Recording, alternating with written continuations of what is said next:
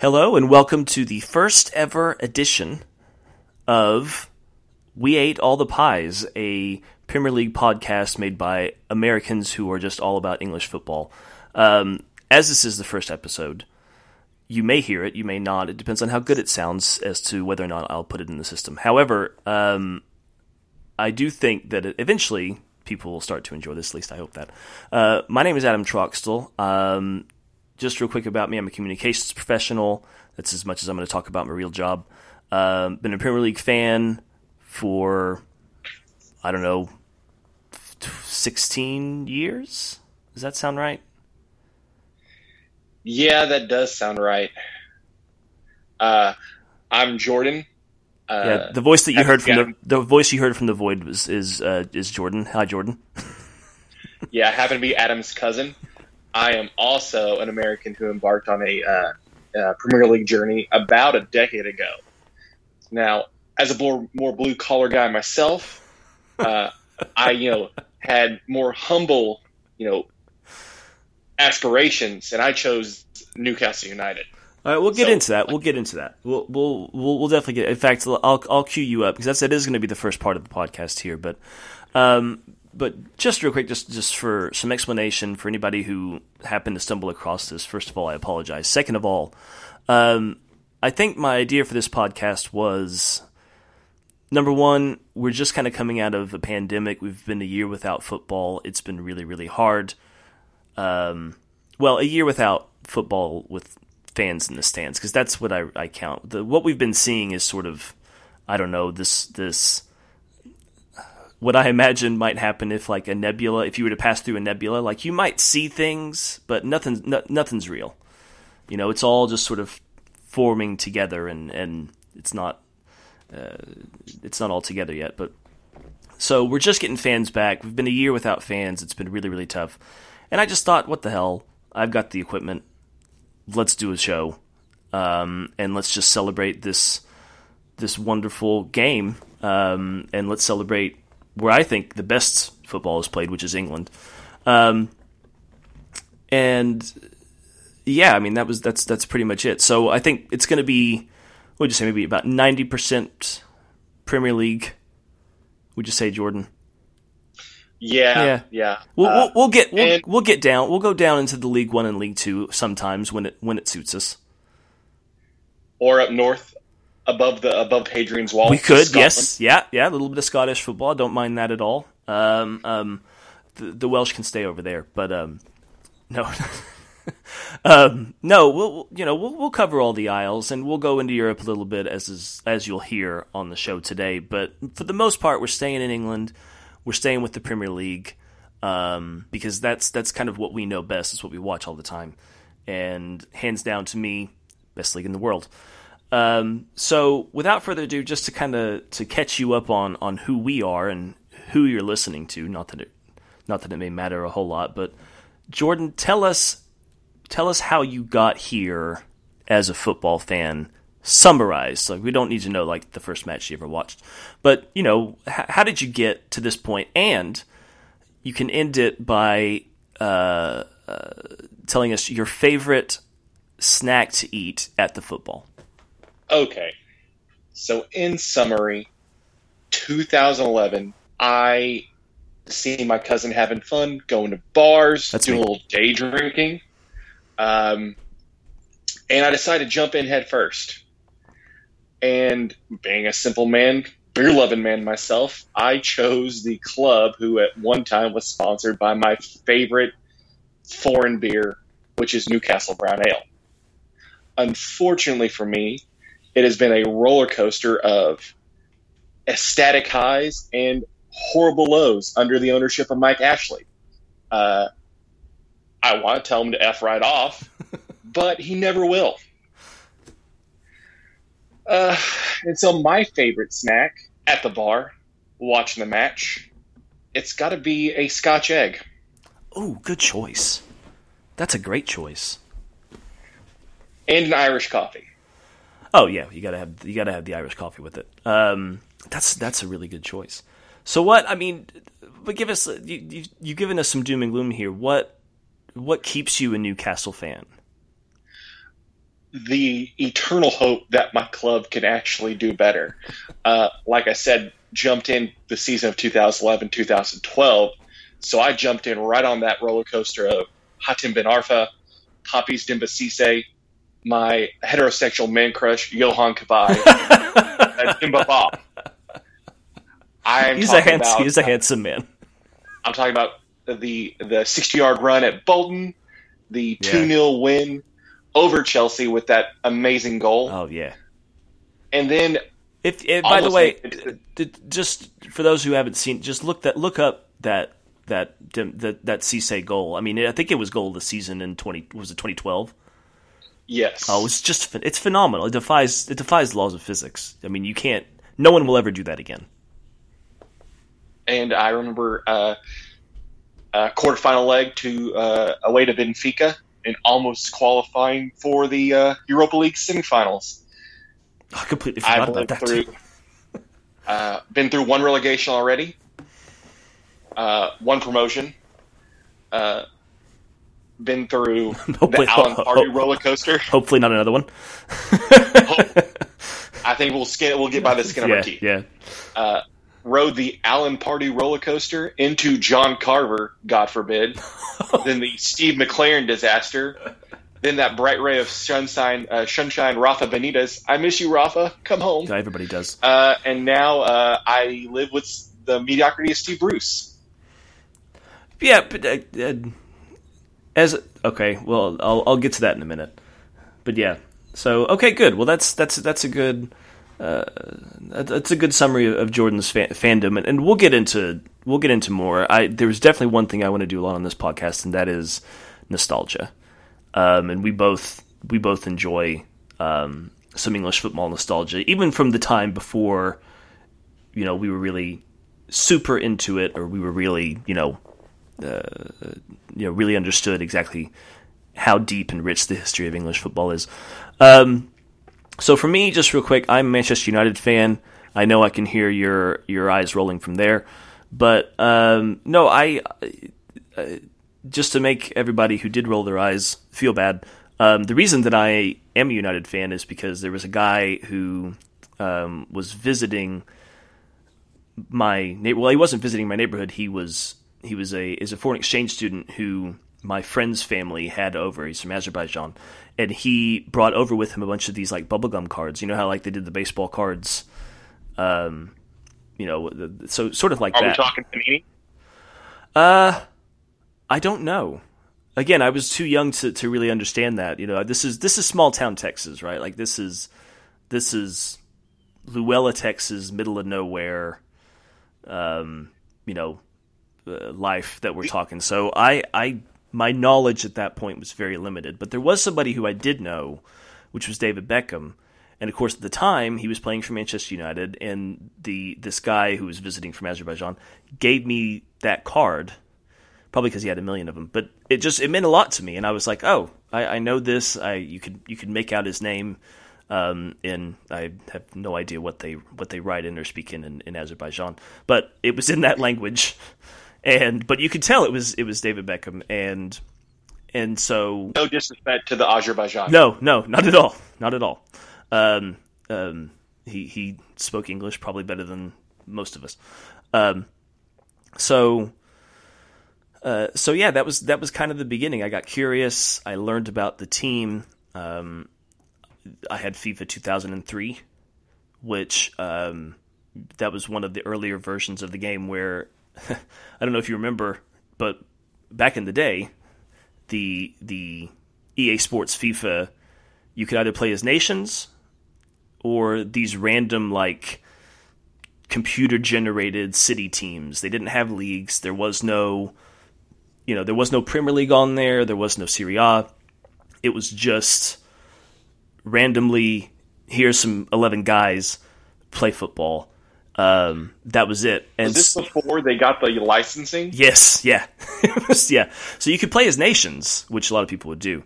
But you could, on this particular version, the particular version that I had, you could play as just these random generated teams, and it was a weird time. We'll have to do an entire podcast on American football fandom and just kind of go into it. But just real quick. So FIFA 2003, played with Manchester United, learned all the players, learned the team names, really got into it. And since I would say about 2004, I've been watching the Premier League religiously.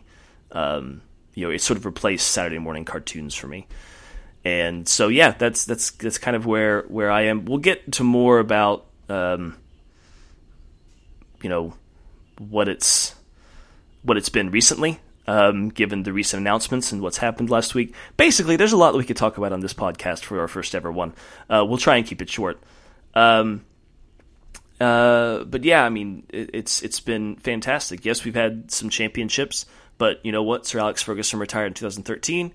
I've stuck with him through Moyes, through Van Gaal, through Mourinho, and now Ole Gunnar Solskjaer, who I think is doing a very fine job. And yeah, just it's incredible. Loved Wayne Rooney. Thought he was just amazing. Wanted to sort of mirror him as a player, as a youth player. And then I would say my favorite snack at the football, it kind of depends. If it's at the pub, probably fish and chips. If it's actually at a game, because we're both FC Dallas fans, we won't talk about that a lot on the pod, but we're both FC Dallas fans. I love those little roasted nuts that come from the stand that's there in the stadium. They're just they're with the cinnamon. Yes, they're amazing. Yes. They really need to promote those more. If you do go to an FC Dallas game, if you're in the Dallas area and you do go, you have to get those little roasted nuts. They are absolutely delicious. It's a fantastic halftime snack. But yeah, that's kind of me. You were asking. Did you have a question? You seemed like your hand. Yeah, I was gonna say. It didn't hurt that Wayne Rooney also repped the same haircut you had as a high schooler. The hair that's kind of there, not really, just the English male pattern baldness, if you will. Okay, you didn't have to bring that up. You don't have to. Yes, I'm sorry. I'm losing my hair. It's growing. It's growing on my face now. But yeah, so that's kind of where we are. We've been to the pub, watched a lot of matches together. We talk about this stuff a lot, and I just figured this is great for a podcast. So we're about 15, maybe less than that. I can edit it down, but we are definitely 10 minutes into this. So I think we should hop on to the first topic of this week, and you won't believe what it is. The Super League. Yeah, I know. Who talks about that? All right. So R.I.P. to the Super League. Yeah. All 3 days of it. Well, so this is the first note that I made about this. It's been a roller coaster week, and if you've been under a rock, just to quickly summarize, 12 of the biggest teams in Europe decided they were going to break away and form a Super League. They wanted to be in the Super League and also play in the domestic leagues, so essentially the Super League would replace the Champions League. The domestic leagues, who had not been consulted, said no. The British government got involved, kind of. And then, one by one, as fans started to protest, and those protests continued throughout the week, these clubs started to say, well, maybe we don't want to go in a Super League. So all the English clubs backed out. Atletico Madrid backed out. Hold on, I'm going to test my memory here. Okay. The teams that were in the Super League. This is not, by the way, this is live and this is not in front of me, so I don't know. The teams that were in the Super League: Tottenham, Chelsea, Arsenal, the two City. Let me. I got it. The two Manchesters, City and United, Liverpool. Okay, so there's the six. Yeah, that's six. Atletico Madrid, Real Madrid, Barcelona, and then the two Milans, Inter Milan and AC Milan, and Juventus. And all but Real Madrid, Barcelona, and Juventus have backed out of this, essentially, and did so quite quickly. However, this isn't over. It's not over. And I don't mean from the perspective of, like, they're going to bring this up again, because they most definitely are. But just today, or last night, the Real Madrid president, Florentino Perez, basically came out and said, well, they can't leave because they've signed binding contracts. Now, as we've learned over the past week, Florentino Perez is, by all intents and purposes, a complete idiot. And has absolutely, I think he knows exactly what he's doing. He's just got a bad idea. He's just got a bad way of communicating about it. But yeah, I mean, this isn't over, and I could definitely see Perez or the remaining clubs or whoever decides to step out and do this. I could definitely see this going to court, because if there are documents or whatever where the clubs have signed, or whoever has signed, the ownership, the general managers, whoever, to play in this league, and they quote unquote back out, I don't care whether or not that you don't think it was, you think it was binding or non-binding. If your name is on the dotted line, that's going to matter. So I don't think it's over. And one thing I also think it's showed is that it's very clear that this attempt to form this league has divided football among those who are quote-unquote football people and those who are not. The fans are against it, the managers are against it, the players are against it. Everybody hates this idea, except for the people who aren't actually in the game, other than to write the checks and count the checks. That's where the division is in this. It's not about what's best for football or the way that football should move forward. It is a game against the people who are about football, who know the game, who understand the pyramid, and those who simply bought into it and just kind of want to play with it. And that's it. But Jordan, you've got a really good, I think you've got a good handle on this next bit, and I'll set you up for it. Basically, I think there are two things that have driven this. Number one is foreign ownership. They find themselves in kind of a unique financial situation. Some of it has to do with coronavirus. Some of it doesn't have to do with coronavirus. And some of it has to do with just having an opportunity to do something with the Champions League ending and having these financial issues with coronavirus. And number two, I think we can agree, the failed finances of Spain's biggest clubs. And you've kind of got a handle on that. So kind of explain what's going on in a nutshell in Spain right now that might be driving the Super League. Okay, so to understand this, you kind of have to go back in time a little bit. Prior to 2018-2019, Spain's international TV rights were sold off individually per club. In 2015, a royal decree law was set out that basically collectivized those rights. Sounds so badass, a royal decree law. Sorry, go on. Yes. So Real Madrid and Barcelona could no longer set their own prices, and the earning gap went from a 12-1, where those two top teams would earn $12 to every $1 for teams lower in the division, to about 7-3-1. As of 2018-2019, Real Madrid and Barcelona still cleared about $170 million just from international TV rights alone. So, along with Atletico Madrid, those three clubs averaged about 30% of the total TV package straight to their pockets. The problems arose for Barcelona and Real Madrid after those heady times of the trebles and La Decima, and as they kept spending outrageous sums on players. Eden Hazard. Eden Hazard. I was going to say three for Barcelona in particular. Dembele at $175 million. That was a lot. Coutinho at $193 million. Yep. And Griezmann from a league rival at $145. So, as the TV revenue... Is that dollars? Is that dollars or euros? That's dollars. Okay. Yeah, that's dollars. Sorry. Keep it in American. Thank you. Go on. Yeah. As the TV revenue percentage stayed flat against the other teams in the league, and as their TV revenue did not increase at the same percentage that the Premier League does. The Premier League is worth probably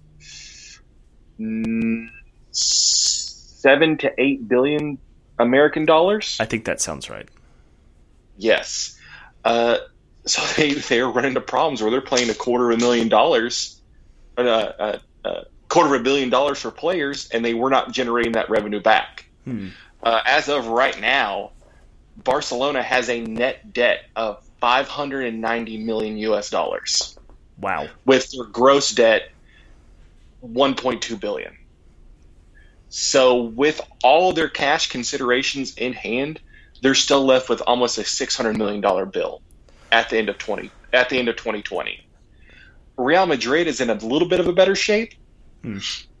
$429 million net debt, with about $1 billion in gross debt.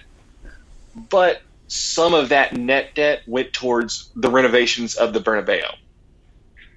So as they continue to,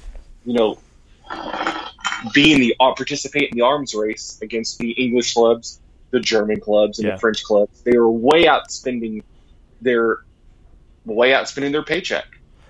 It got so bad for Barcelona that they had to reduce their wage bill just to get under financial fair play rules from $811 million to $419 million in 1 year. Hold on, we're talking the limp noodle financial fair play. As long as you have enough money, you can get out of anything. Financial fair play rules, and even Real Madrid was running into trouble with that. That was Barcelona. Oh, sorry, Barcelona. My bad. Yes. Either way, I don't care which one, whatever side of El Clasico it was. Barcelona is still running into that. That's amazing to me that they still felt they couldn't get out of that. And also at the same time, there was a complete power struggle at the top of their board. This is still Barcelona, right? This is still Barcelona. I just know that one club president spent $1 million of club funds to a out-of-country IT company so they could harass people like Eric Abidal and players on social media for speaking out against club presidents. I remember this. Right. So, and just to kind of emphasize and summarize, so basically, and by the way, before all these changes went into place that divided the revenue more evenly, clubs like Barcelona and Real Madrid could essentially negotiate their own TV rights deals, which is what kept them so far ahead of the rest of the competition in La Liga. And they still, inarguably, they still are. I mean, if you look at the table, it's still Atletico, Real Madrid, and Barcelona. They're all still up there. And yeah, something like that does create the spectacle that is El Clasico, However, when you get to a point where you're like, this is a little imbalanced, maybe we need to make this right, and you've been living off of that inequity for so long, it's going to have a negative effect. Of course it is. Because suddenly the margins you're working on are worse. I don't want to get too far into this, but basically, earlier in this whole Super League saga, when Florentino Perez came out and did that TV interview that everybody's now made into memes and stuff like that, one of the things he said that he mentioned is that people don't want to watch boring games, and he's talking in generalities, making it seem like this is everybody in the world of football. But what I really think he's saying is that people don't want to watch Real Madrid whip around Eibar every week, or Real Sociedad, or Deportivo La Coruña, or Granada. I can't really say Granada. They actually done quite well lately. But these smaller teams, I think that what he means is people don't want to watch that, so they're not going to pay as much to watch that happen because they know what the result is going to be. And now he's complaining that it's so unequal, nobody wants to watch it, even though he's behind why it was so unequal in the first place. So now he wants everybody to pay up and to sort of flaunt all of the... And by the way, he's not alone. And we'll talk about this later, but he's not alone in this. But essentially, this is at the point where it's sort of just being held hostage by Florentino Perez, who simply just wants a payday. That's all he wants. And unfortunately for him, it's all he needs. What do you think? I mean, do you think this is? I think this is going to continue. I don't think this is anywhere near over. What do you see as the future of the Super League right now? Well, are we talking about the Turkish Super League? Which one? No. Super League Rugby. Which is no. Go Salford. No. I mean, what do you see? I mean, do you think we're going to be dragged back into this? Do you think it's dead and buried?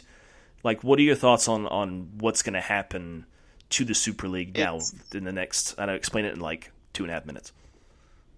It's nowhere near dead.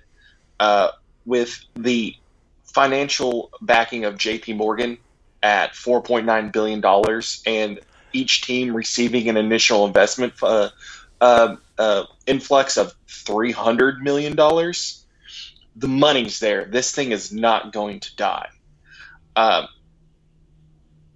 If it's held up in court, maybe, the situation turns, animus between the clubs in the know in the gated community.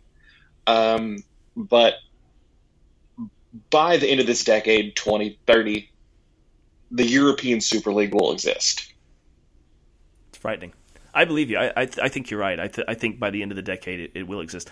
I don't think, I think it'll go to court. I don't know if well, let me rephrase. I think unless somebody just pays Florentino Perez some gosh dang money, which is entirely possible. I mean, they could, cut a deal with UEFA. A lot of people thought that's just what this was a way to get more money out of the Champions League, which it still could be. And we'll talk. I don't want to get into the new Champions League format yet. We've still got a lot of the Premier League left to play, but I think that's entirely possible. That there will still be a increase in payment from UEFA or something that will happen along those lines. I'm pretty sure. I mean, JP Morgan issued an apology for their part. However, that doesn't mean that they've withdrawn their money. Of course, as you pointed out. I mean, this is the same JP Morgan that at the end of the 2008 banking crisis also still got bailed out. So her apologies really don't mean anything. Yeah, but I agree. It's not over. This is something I think that's going to continue to affect football, sadly. And yeah, I mean, who knows what it's going to look like. One last point before we get into some English football and some Premier League. I'm convinced that had this been handled differently. See, there's two problems here. One is that it was a bad idea. Now, in this industry, having a bad idea isn't necessarily the worst thing in the world. There's been a lot of bad ideas in football over the years. 4-4-2 still exists. That was not a bad idea. That was not a bad idea. How dare you? This is an English football podcast. You cannot talk bad about the 4-4-2. But there have been bad ideas in the game. But the problem wasn't just that this was a bad idea. It was a bad idea that was communicated poorly.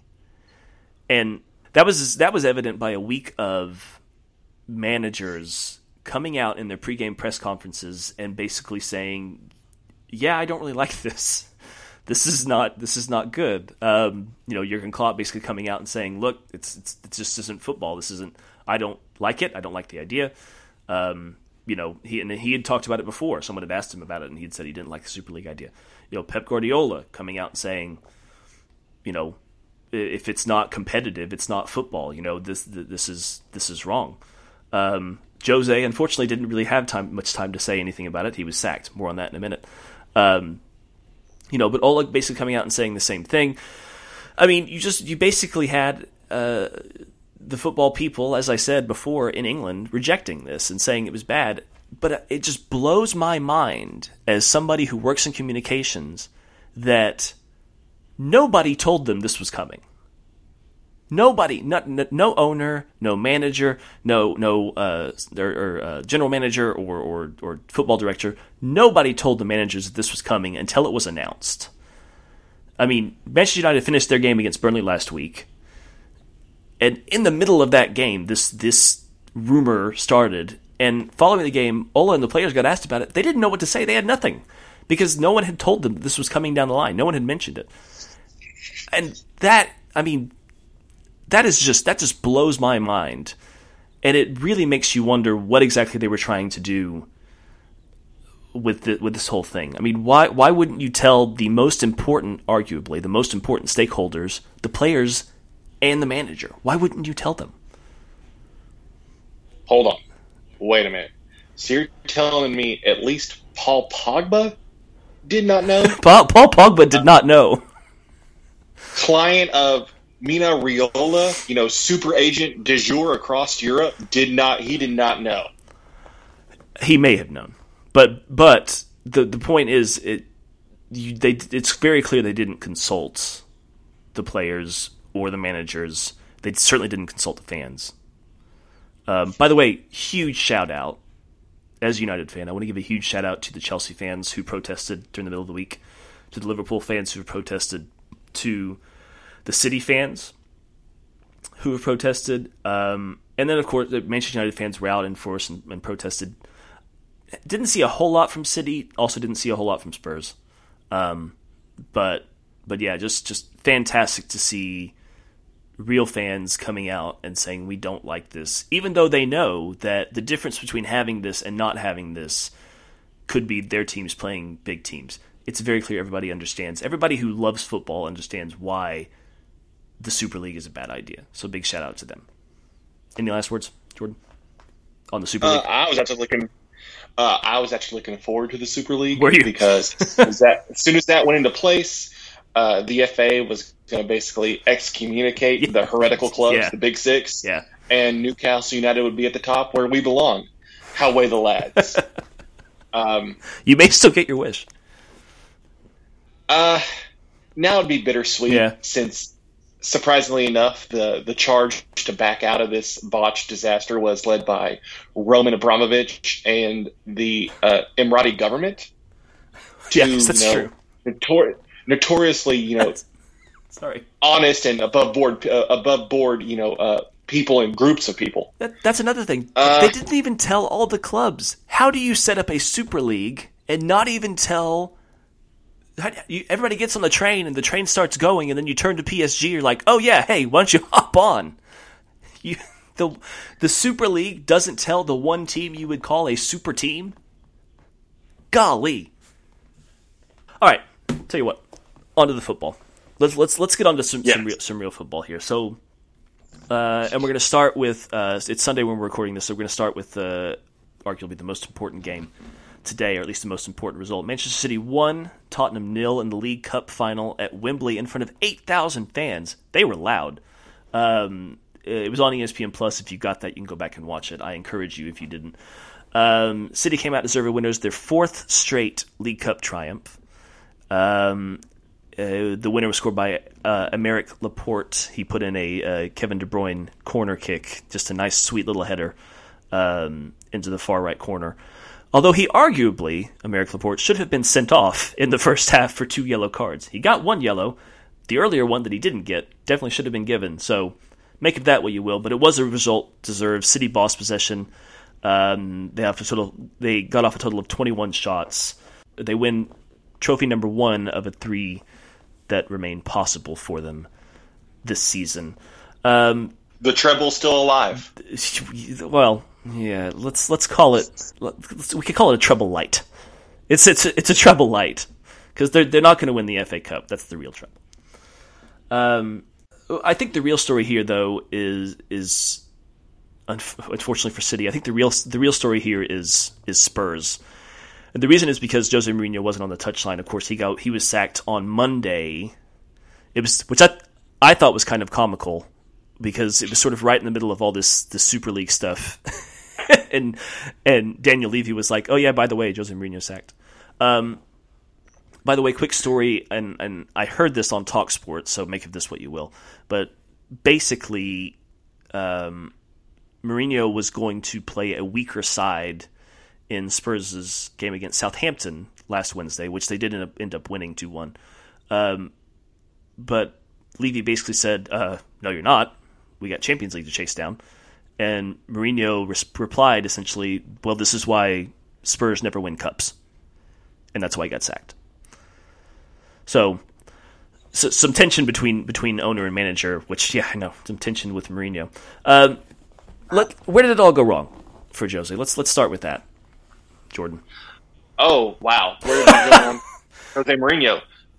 Let's just say the fact that his tactics are still stuck in 2006 Chelsea. Yeah, I've heard a lot of this that the game's kind of passed him. The game has clearly passed him by, even with the likes of the goal scoring machine, Harry Kane, and the eternally young South Korean Heung-min Son, and honestly a very competitive side with Dombele. Lo Celso. Yeah. There are plenty of attacking, creative players in the Tottenham squad, and yet they do none of it. So, one of the things that I remember someone explained Mourinho's tactics to me, and that is that he doesn't like what you would consider, I think you would call them Hollywood passes. In other words, this, from within your own half, over the top, in the air, to somebody running on the far side. He doesn't like that. He likes the attacking passes to be on the ground. He likes them to be through. He doesn't really enjoy the acrobatics, if you will. And to some extent, statistically, it may not be pretty, but that does kind of make sense because a ball in the air is you're much less likely to be able to control that and to use it rather than a ball on the ground or a through ball. I don't know. I agree that the game has passed him. I don't know that it has passed him in the sense of his tactics don't work anymore. I think the problem is communicating those tactics to today's players and getting them to play like that. That's past him. I think the players of today just don't. I don't think they mesh with that kind of idea. It's more of like I said, the Hollywood passes and the Hollywood moments, and that's fine. I get that. It's kind of what it is. There's nothing necessarily wrong with that, but I think he struggles to communicate to those players, this is how we play. I think that's why you see Dele Alli struggling so much. I don't think he gets that. He's not the type who's going to play this ball on the ground or play simple. He wants the flair. And the fans want the flair from someone like Dele Alli. But arguably, I think one of the best signings has been Pierre-Emile Højbjerg by Spurs from Southampton. He's been wonderful this season, I think. And he's that type of player. He's that type of player who can play simple, who can be sort of the rough guy in the middle of the pitch and make those tackles and play easy and simple and sort of control things, which Mourinho likes. And I think he's done quite well this season. No, you are right. Pierre-Emile Højbjerg from Southampton, which shout out to myself because I scouted him in FIFA 17 long time ago. Yeah, so you've known him. I knew what he was going to be. He is a metronome. Yeah. He keeps the team. He's everything Granit Xhaka, speaking of Arsenal, the next should be, but is not. Yeah. So I think we agree the game's kind of past Jose Mourinho. So what do we see as next for him? I think he's been linked with the Celtic job, which pretty huge for Scottish football, but maybe not all for the right reasons. But honestly, I definitely don't think he'll be back in the Premier League. I think that door is closed. Yeah. I think maybe a team like Portugal might come calling. So international management. I think he could do well with that because he doesn't have to communicate with players every day. No. I'd also like to see him in MLS. Now, okay. I enjoy him and Diego Simeone, to differing degrees, have, learned and excelled at the dark arts of managing. And I hate to see managers and coaches like that leave the game. You don't want to see you like the rough and tumble. I like the shithousery. I like the quips at a press conference. I like it all.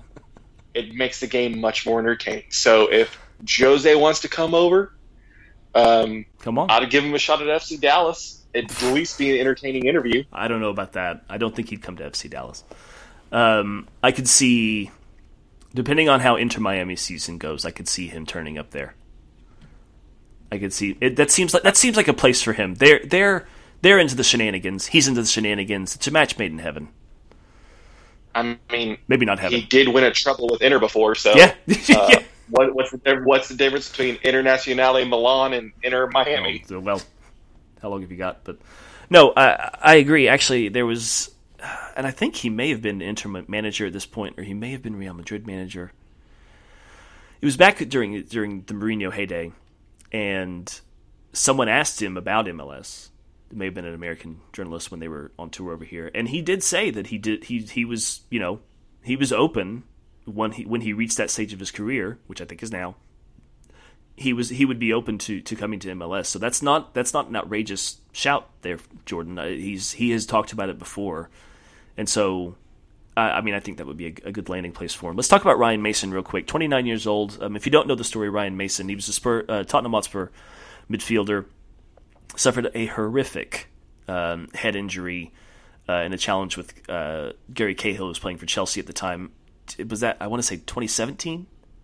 Is that right? Yes. Okay. So, yeah. Quick note: Ryan Mason, in my early following of the Premier League, I enjoyed him. Yeah, no, he was a good player. Promise, coming up through 2012 through 2015 with Tottenham, goes on to move to Hull.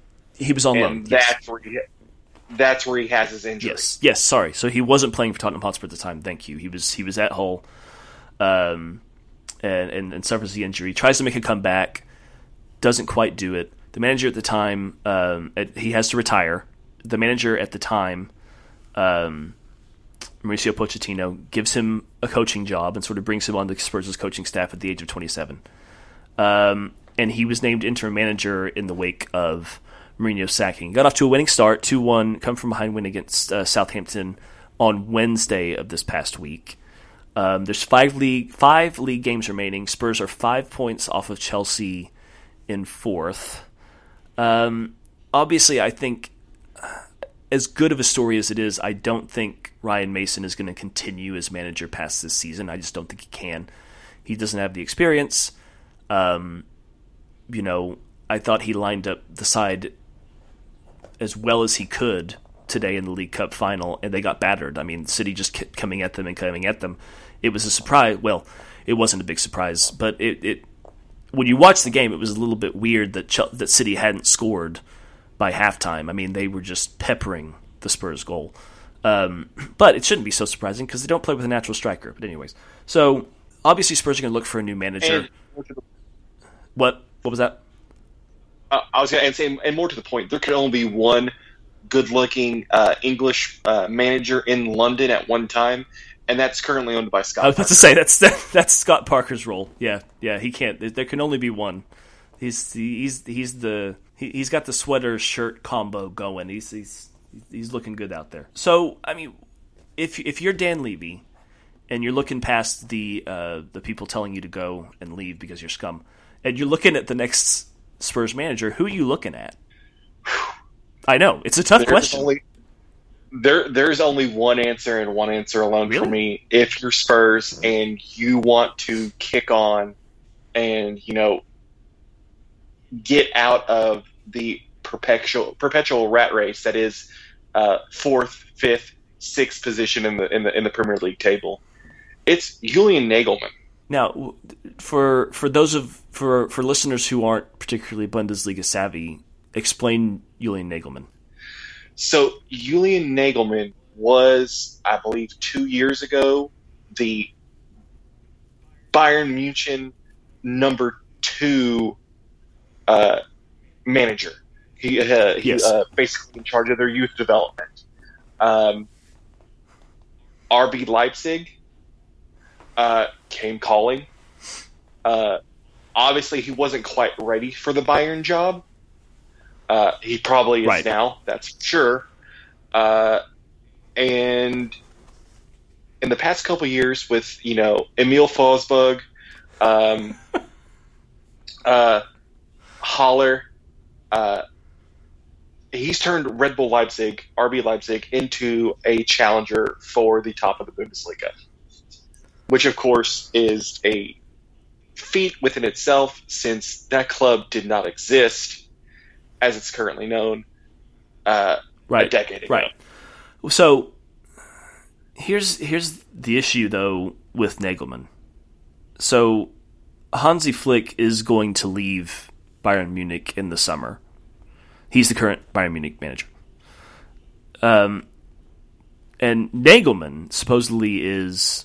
I mean, they've already started discussions about bringing him in for Bayern Munich. Now, if you're Nagelmann, you can go to Bayern Munich and probably win another German league title. Or you can go to Spurs. Where are you going to go? You're going to go to Bayern Munich. So this is what I'm saying when it's a tough question to answer for Spurs because I don't know who's available right now that they would bring in and that I just don't know the person who you could bring in who would match the ambition that Levy has for this club. I just don't see it. I don't know who that would be. Because Nagelmann's going to go to RB Leipzig. It's going to be an interesting few weeks. Actually, I guess it's almost May. So I mean, you got to get this figured out. I imagine you would want to get the management position for Spurs figured out before the Euros. The summer and the summer window opens. Yeah, I mean, well before then, because you would want to. He's going to want to line up targets. So they've got a few weeks here to figure this out, and the person who would, I agree with you, Jordan, would be the number one target, Nagelmann, he's taken. So I don't know. It's going to be interesting watching. That's going to be an interesting development over these next few weeks that we're going to watch. Let's get into the Premier League here. It's a Premier League podcast. We've spent 50 minutes talking about everything else except the Premier League. Let's go back to Friday real quick. So Friday night's game, Everton 1, Arsenal 0. A Bernd Leno howler. I mean, it was bad. Lets Everton off the hook in a match that Arsenal looked as if they might win. Keeping in mind Pierre-Emerick Aubameyang was still out with malaria. Man, that's a rough go. And Alexander Lacazette also out with a hamstring. It was Eddie Nketiah who was leading the line. Arsenal, they're well off the pace for the Champions League. Unless, of course, they can win the Europa League. Leg one of their semifinal is against Villarreal on Thursday in Spain. I feel like Arsenal are on a precipice with Arteta right now. This could go either way. For sure. If Arteta kicks on, if they stay strong within the league through the rest of the season, and they make it to Europa League final, he'll probably keep his job. But this is year 3 in charge of Arsenal. So I got to correct you there. It's not. Well, so he would be. So this is his first full season in charge, right now. Okay. I know the coronavirus felt like 10 years, but it wasn't. Okay. So this is his first full year in charge. This next year would be his second full year in full season in charge. I think he took over. I want to say it was before Christmas. I could be wrong on that, but which is also interesting. Arsenal are playing Villarreal in leg one of the semifinal on Thursday. Guess who's in the Villarreal dugout? No clue, Adam. You're going to have to help me on this. For real? It's the man he replaced, Unai Emery. Oh, I was going to say, I was going. Sorry, I completely blanked on the Unai Emery experience at Arsenal. I was like, they drug Wenger out of his chateau in France. It was like it was a bit like a fever dream, wasn't it, Emery at Arsenal? They got Arsene Wenger out of his chateau, away from his wine and art. No, he's still quite comfortable. No, I agree. I think, and it's tough right now because, as I said, they've got some injury issues up top. I feel like when you don't have that out and out striker, that's somebody who's accustomed to being at the front of your attack, it's going to hurt, because I think the other areas of this Arsenal team, i.e. the midfield, to some extent defensively, I think they're just not quite good enough, and so they can't rely on any sort of pressure up top to keep that going and to make it count, because, as I said, Arsenal, I mean, they looked like they were going to win this game until Richarlison snuck in and what's the hockey term? 5-hole? Is that where you put it between them? Okay. Yes. I was going to say he nutmegged them because pretty much. That was a clear gaff by Leno at the near post. What also is not helping Arsenal at this exact moment is the fact that their best players on the pitch right now are sub 23. That's true. Emile Smith-Rowe, Saka, all these kids are playing big, right?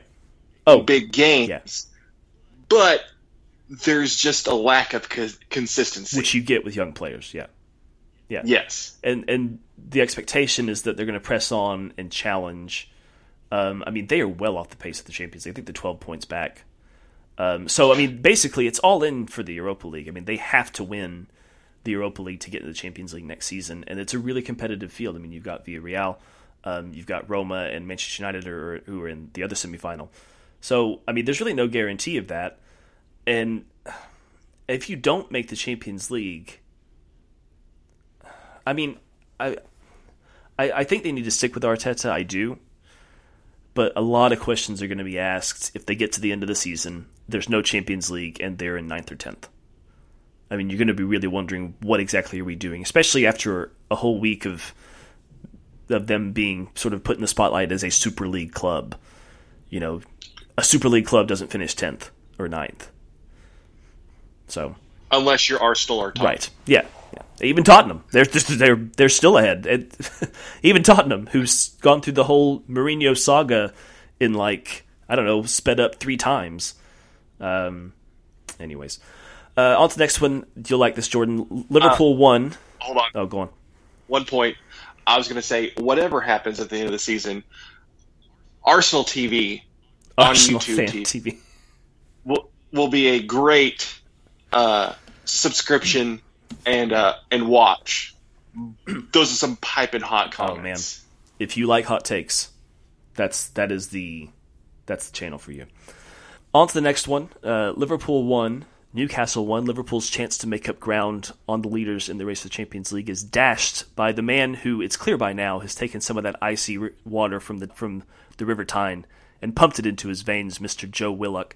It is the second stoppage time winner that he has scored in as many weeks. Also, I believe I heard this correctly, it is the latest goal that Liverpool have conceded at Anfield. Mr. Toon, who's on the other line, give me your thoughts on Joe Willock. Honestly, I was underwhelmed when he signed on loan from Arsenal. I kind of thought we got the bad end of that deal. We got the lesser talent, but by God, that kid has scored big goals in big moments. That should have been a winning goal because Callum Wilson was brought down in the box. Yeah, go over this incident real quick. This won't be the only VAR thing we talk about this week, but go over that incident real quick. Ball comes in, Callum Wilson doing what Callum Wilson does, making a timely run to the box, and gets basically a hand to the face, right into the box, and no penalty, no card, no foul. That is Liverpool home cooking at its finest. Well, straight out of the bin of that straight out of the bin, that is some definite home cooking. Let's talk about the next game is West Ham Chelsea. We can talk about VAR all we want. There's one more question I want to ask you before we move on to the next game. So, Newcastle had some really, really big results. There was a 3-2 win against West Ham. Arguably shouldn't have gotten to that point where they needed to score a late winner, but whatever. I watched that West Ham game, and they kept going. They kept pressing. They kept pressing ahead. They didn't really let their heads get down even after the Hammers had come back. And then, of course, you get to this game. You're at Anfield. It's a tough place to play, even without fans. You're up against the champions. They go a goal down. They even get what should have been a stone-cold chance for a goal taken away from them.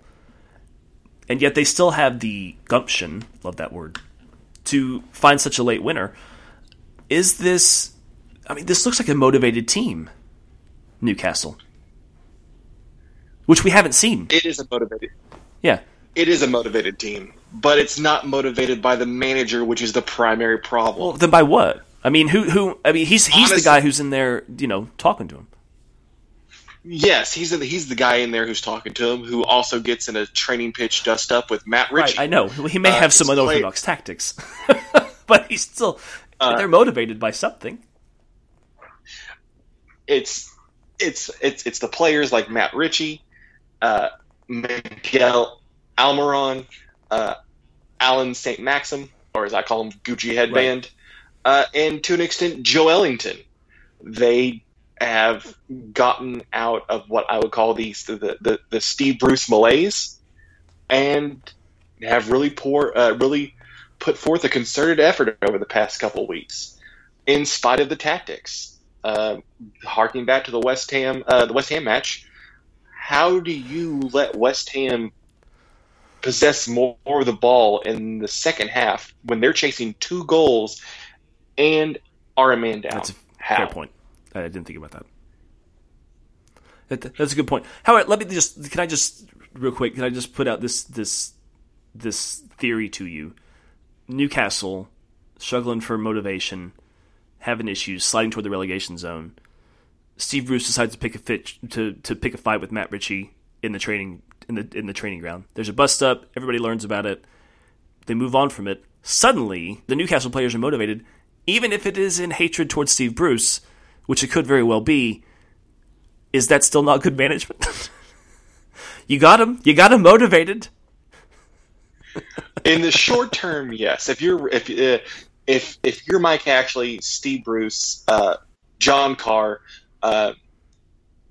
if all you're concerned about is staying in the Premier League and keeping that sweet, sweet Premier League paycheck, then yes, that is good management.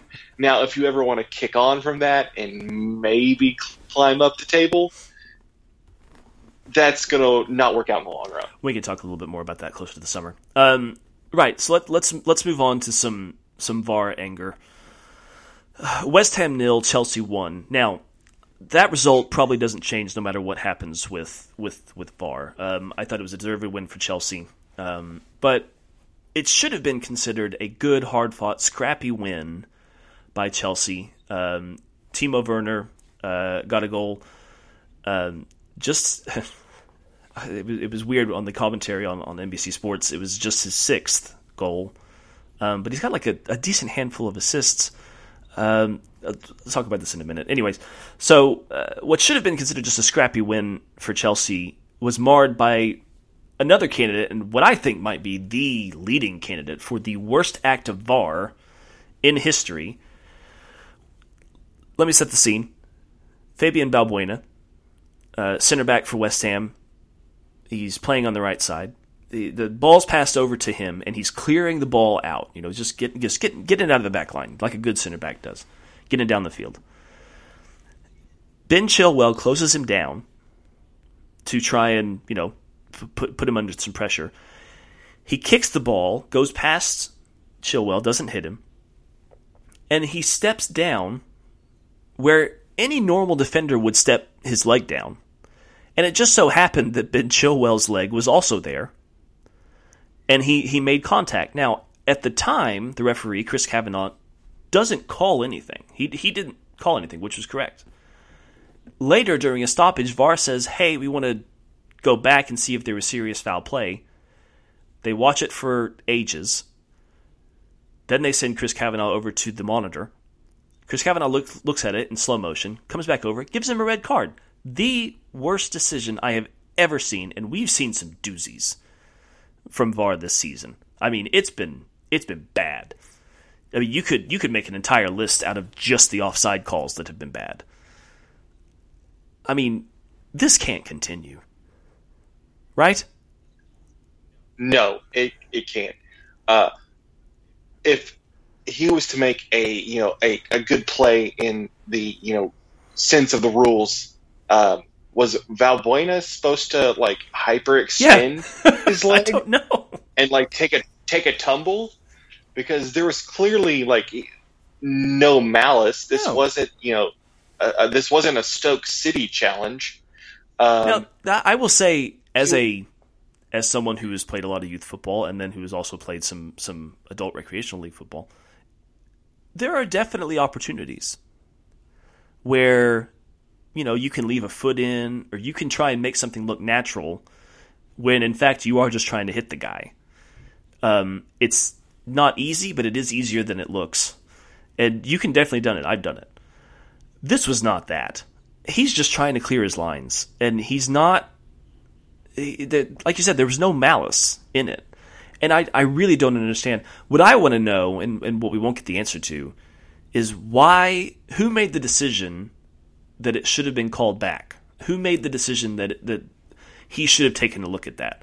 Because if I'm the referee, at the moment that somebody says, hey, you might want to take a look at this, suddenly, in my mind, it's, oh, well, I've obviously missed something here, so I need to go back and correct it. Because that's what VAR is there to do. VAR is not there to call fouls, as it were. It's there to make the referee aware of incidents where it's clear that he has missed something bad. And this was not a clear and obvious error. No, in no universe is this a clear and obvious error. And I don't understand why it was called back in the first place. And it's I don't know. It makes me upset. It almost makes me more upset than the Super League, to be honest. I have no idea what they're thinking up in that VAR replay booth. It's almost like they consider the sin of omission to be worse than the sin of commission. Yeah. Because in legislating the game in a way to where everything has to be millimeter perfect. Yeah, and it doesn't. It's never been that way. It's never been that way. You're taking the joy out of it. You're taking the spontaneity, the joy out of the game. And listen, go on. Offsides is not there to legislate whether or not the last defender was an inch ahead of the player. Yeah. They say American football's a game of inches, but VAR has literally turned the English Premier League into a game of inches. Or centimeters. It's centimeters. Centimeters. Yeah, it's the whole metric thing. No, you're right. You're right. And that's not the game I've come to love and watch. Yeah. So we could talk more about VAR and the future of it and what needs to happen later. Now on to everybody's what had to have been everybody's just this is a game that you want to write home about and just tell everybody about. Leeds 0, Manchester United 0. Obviously not a whole lot. Obviously not. What a barn burner. Yeah. It was fantastic. Not a whole lot to write home about from Ellen Road. It was clear that Ola and Manchester United were. I mean, they've got an eye on the Europa League semifinal against Roma in the middle of the week. Edinson Cavani doesn't start; he plays about 5 minutes. Rashford didn't play the whole game, so I mean, it was clear that they had that in mind. Still, I mean, you had, and I wouldn't say they peppered the Leeds goal, but Manchester United controlled most of the game and just weren't able to produce anything. One thing that did upset me, though, and this kind of goes back to what we were talking about earlier with Timo Werner, Dan James got a lot of hate on Twitter, and because he I mean, I guess people feel like he's not good enough in the attack, or he doesn't. And I'll admit he's not the best option that we have right now, or that we could have. But I don't know. I always go back to. So I'm a huge fan of Seinfeld, and there's this episode where Jerry has bought his parents one of those like old time like pocket organizer things where you punch a bunch of buttons and it does things for you, like keep numbers and you know, it basically does all this sort of stuff. And his father just keeps using it to calculate the tip when they're out at a restaurant. And so he keeps calling it his tip calculator, and the joke is that Jerry keeps saying, it does other things. It's not just a tip calculator. That's what I would say about Dan James and Timo Werner. It does other things. People forget back when Manchester United just absolutely thrashed Leeds this season, that was one of Dan James. I mean, it's a really good game for Dan James. And he's out there because they don't want to face the counterattack from Leeds. They don't want to get caught out. And he's the only player out there who's pacey enough to really make that count. I mean, he goes out there and he takes up the space. He takes advantage. I mean, so yeah, maybe it wasn't his best game, but he was out there because that's what he does. You know, they were using his speed. They were using his ability on that side to manage the game for United. So that's why he was there. So it doesn't really take a rocket scientist to figure out why he started. He's not going to score every single time he's down the pitch. Maybe that's what you want. Okay, that's fine. But I just thought the vitriol from fans was a little bit much on social media for Dan James. He wasn't the only one who didn't quite perform up to the standards today. I thought Bruno wasn't all that great. You know, it's 0-0. It's not a great result, but it's also not terrible. You know, we're still ahead. Leicester play tomorrow. So, anyways, I have one thought. I just find it kind of ironic that Daniel James, a player who transferred in for £30 million, thanks a lot, by the way, would have loved to see him in the black and white, gets more stick than, say, someone who came in for about £100 million. Well, Pogba didn't start. Yeah, but understandably so. You paid what you got him for. Yeah, he's not. Yeah. He's not going to be Ryan Giggs. Interestingly enough, Ryan Giggs apparently recommended him and said, "Yeah, we need to sign him." So he's Daniel James, and you pay what you get for. Exactly. So, and he's only 22, right? He's a kid. You're gonna make me look now. Yeah, 23. Yeah, you're right. So he's still young, still a young guy, still kind of getting his legs under him. Just to kind of finish this off, let's rattle off some more results. Sheffield United 1, Brighton 0. Sheffield United, with that victory, changes absolutely nothing. They're still bottom of the table. However, Brighton are in a slightly worse position now. They are only 7 points away from Fulham, which I know is still a pretty big amount. Fulham are in 18th, and they're both on even games, so they both played 33 games. Both have 5 games remaining. One of Fulham's remaining matches is, of course, against Newcastle. That's on the final day. Apparently, they also play us. It's I call it the Caleb Slinker. Right, and I hope we will have Caleb on this podcast. Caleb is a friend of ours. He's a friend of mine from college. He's met Jordan through me. He is a Fulham fan, and so yeah, he's having a rough time at the moment. But so Manchester, we both see him before the end of the season. Manchester United play Fulham on the 15th, and Newcastle on the 23rd, which is the final day. So a little bit of intrigue there. Brighton not exactly out of the woods yet. Let's see, another result we didn't quite get to. Aston Villa 2, West Brom 2. Story of this game is definitely who scored the winner. Keenan Davis, first goal in the Premier League, and it's an equalizer against their West Midlands rival. So well done to Keenan. As I mentioned, Leicester City, they play tomorrow. On Monday, they play against Crystal Palace at 2 o'clock on Peacock. And yeah, that was your weekend. Whoa, hold on. We're not going to mention the 4-0 win by Burnley. Oh, I totally forgot. You were correct. The Chris Wood hat trick. Yes, I totally forgot this. Burnley 4. It happened earlier this morning, which is why I forgot about it. Burnley 4, Wolves 0. That's a big result. I mean, that's That's actually pretty huge. Yes, hat trick for Chris Wood. Actually, a first half hat trick for Chris Wood. Some beautiful play by Burnley in lead up to those goals. Very un-Burnley-esque, very un-Sean Dyche. How dare you? Fluid movement forward. The second goal, picture perfect low cross across the into the box, and then easy tap in. I love Sean Dyche. Ashley Westwood scored Burnley's fourth as they put a cap on that. That takes them up. But this game was not. That took them up 9 points. This is a big win because it was another 9 points clear of the relegation zone, which is pretty good. Wolves still in 12th on 41 points. What were you going to say? This game was also not without some controversy, as there was a dust up in the stoppage time of the first half. A Wolves player went down in the box, in the Burnley box, and was there for quite a while.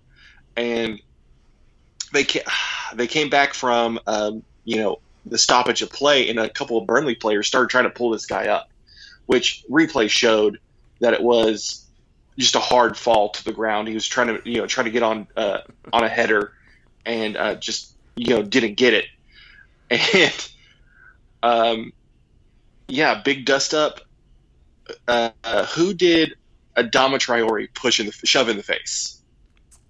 I am going to guess. Oh, who's this? James Tarkowski. No, it was not Tarkowski. Okay. Been me. I was just guessing it was one of the two. No, it wasn't even a center back. No, it was actually not two of the players who could probably match up inside to Adama Traore. It was James Cork. Okay. That seems a bit. No offense to Mr. Cork, but that does seem like a bit of an outmatched fight. Yes, if Adama Traore of Wolves came up to me, I would and pushed you in the face. I think I would just curl up in a ball in the fetal position and just hold on for dear life because he is a machine. Yeah. So it's running a bit long. I figured the first podcast would run a bit long. But yeah, that's our first show. And one thing I will promise you right now, it's only going to get better from here. I'm really excited about this. I think this is going to be fun. That's what this is about. It's just fun. And just having a laugh and just talking about the Premier League and hopefully building a community, around this podcast. That's my hope. Is that we get some people to come along with us.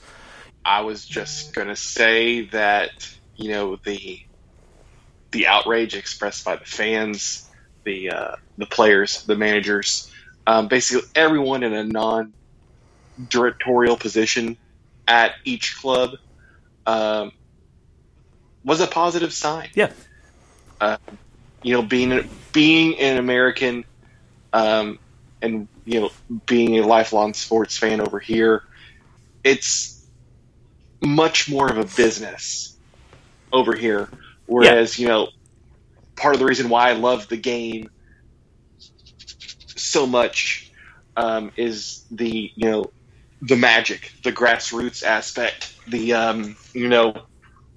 idea of kicking the ball in the street next to a stadium, and one day playing there, the FA Cup, and I just don't ruin my game. Yeah, that's kind of, and like you said, it's there's a system over here that works in America, and it's the way we do things over here, and there's nothing wrong with it to have it over here. But that was the problem, I think, is that I think a lot of people saw them as trying to set up the system that we have here over there, and you can't do that. It's not. You lose a lot of people when you try and do that, as was evident by the fan protests, and as we said at the beginning of this whole Super League thing, I feel like it's not over. And I'll say right now, if it continues, and if this continues to go forward, or if this comes up, or maybe even if it doesn't, and this is just it, but even if this is just it, I feel like for the first time since I said this is the club that I love, I don't know if I'm a Manchester United fan anymore. I love the players. I love the manager. But I can't support this ownership, and I don't know what to do about that. I don't know where this is going to go. I'm not going to stop loving football, and I'll always love the Premier League. So, I don't know. I don't know what it's going to do. I will tell you that if I do get to a point where I feel like I'm going to go on a search for a new club, we'll talk about it here, and we can go over the saga here, because I feel like that's kind of an interesting thing. However, I'm not going to waffle on that. If I go down that road, I'm going down that road. If I'm not, I won't, and I'll just stick with Manchester United. But yeah, so I don't know. It's kind of an interesting time. I don't feel like I'm alone in that. I feel like there are a lot of people who feel the way that I do. So yeah. But there is one thing that will remain constant, and that is the love of the game. That's not going to die. I'll always love the game, and I'll always love English football. I look forward to sharing that love with you, dear cousin. Let's go eat some pies, Adam. Yes. This was We Ate All the Pies, and we'll see you next week.